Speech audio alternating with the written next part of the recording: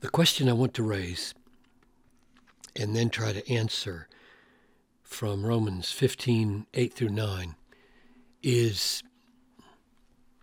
what is the ultimate goal of God for the nations, for us Gentiles, or for the Jews?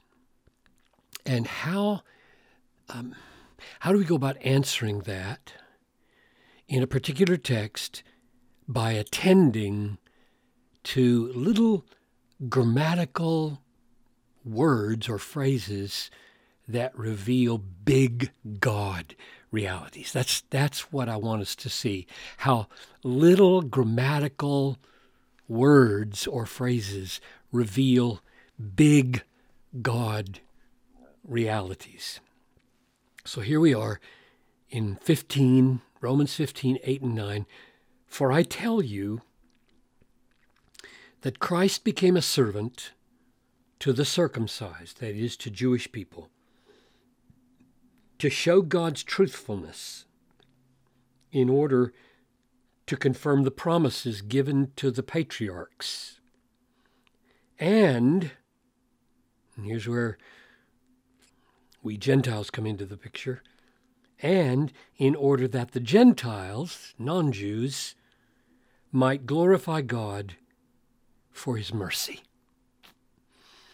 So, Father, as we look at the grammatical indicators that you've put in this text to show us the biggest things in the universe, open our eyes to see them and to trace them up from their littleness into your bigness the way we should, I pray. In Jesus' name, amen. Now, before I go through it again, let me just give you the preceding context so that you can get the feel of what he's doing, because it does begin with the word for. And anytime we see that, it's good to look what he's arguing for. May the God of endurance and encouragement grant you to live in such harmony with one another, in accord with Christ Jesus, that, here's the goal of the harmony, live in such harmony that together you may with one voice glorify the God and Father of our Lord Jesus. So the aim of the harmony, so that you may glorify the God and Father of our Lord Jesus. Therefore, welcome one another. So not just live in harmony and unity, but now express that by welcoming one another as Christ has welcomed you for the glory of God. So you live in harmony with one another for the glory of God, and you welcome one another for the glory of God, because, and that's where we are now, I tell you that Christ became a servant. So Christ entered the world as a servant to the Jewish people. I have come to call Jewish people. I came to the lost sheep of the house of Israel, Jesus said. I came as a servant to the circumcised after 2,000 years of promises, in order to show by my coming and my action God's truthfulness, in order specifically now that the promises of God might be confirmed, which were given to the Jewish patriarchs. So to show, or on behalf of, literally on behalf of God's truthfulness, in order to confirm promises. So the first purpose of the coming of Christ is to demonstrate and validate and confirm the truthfulness of God, and therefore the promises of God. And so he's not just concerned with Jewish purposes or Jewish people in the purposes of his coming, but now with the nations and with Gentiles. And in order that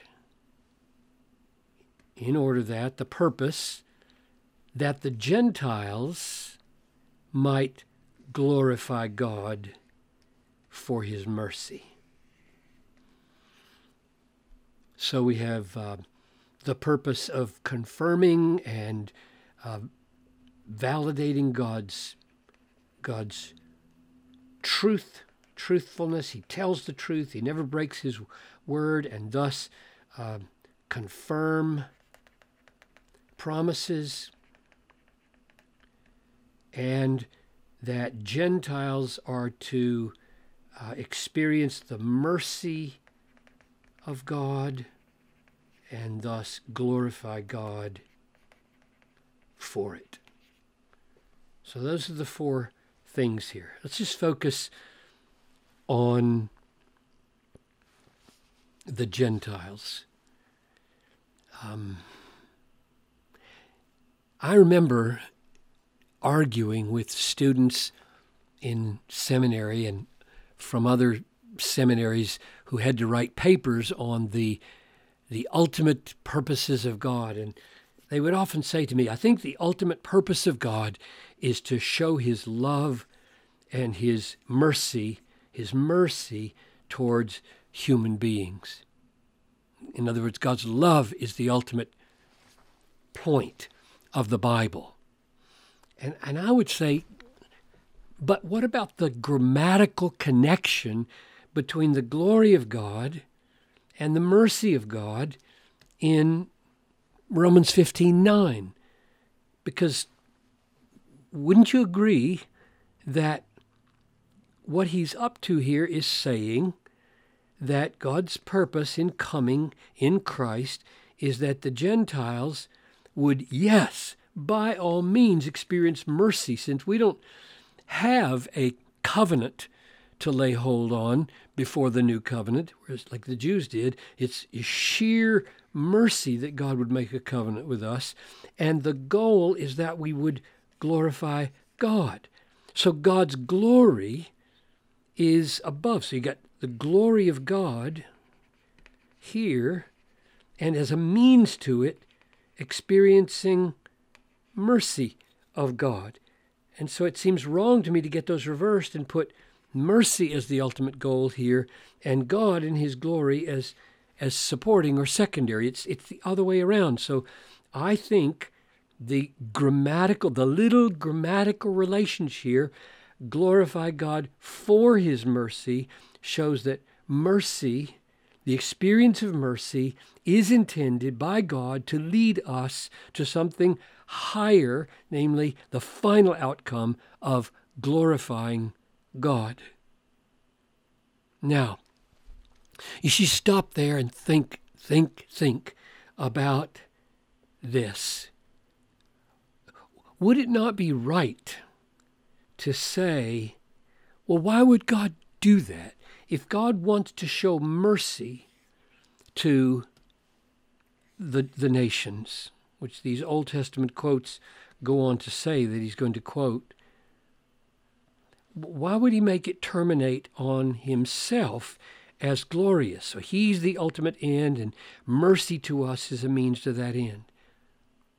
And my answer is that for mercy to have its fullest effect as mercy, God must show us that God and not ourselves is the end point of all things, and in doing so, he is acting even more mercifully.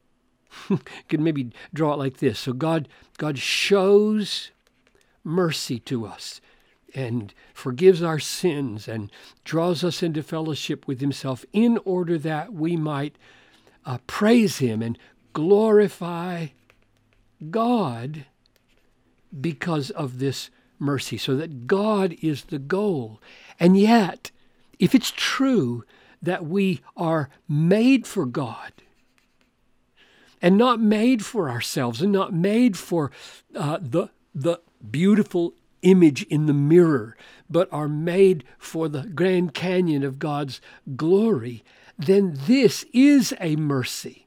This is being shown more mercy. That's my final answer. That in being treated with mercy, God means for us to recognize Him as a merciful and beautiful and glorious God and spend all of our eternity seeing Him and savoring Him and making much of Him. And in doing that, because of the very way we are wired, experience more mercy because we find our greatest fulfillment and satisfaction in seeing greatness, not being great.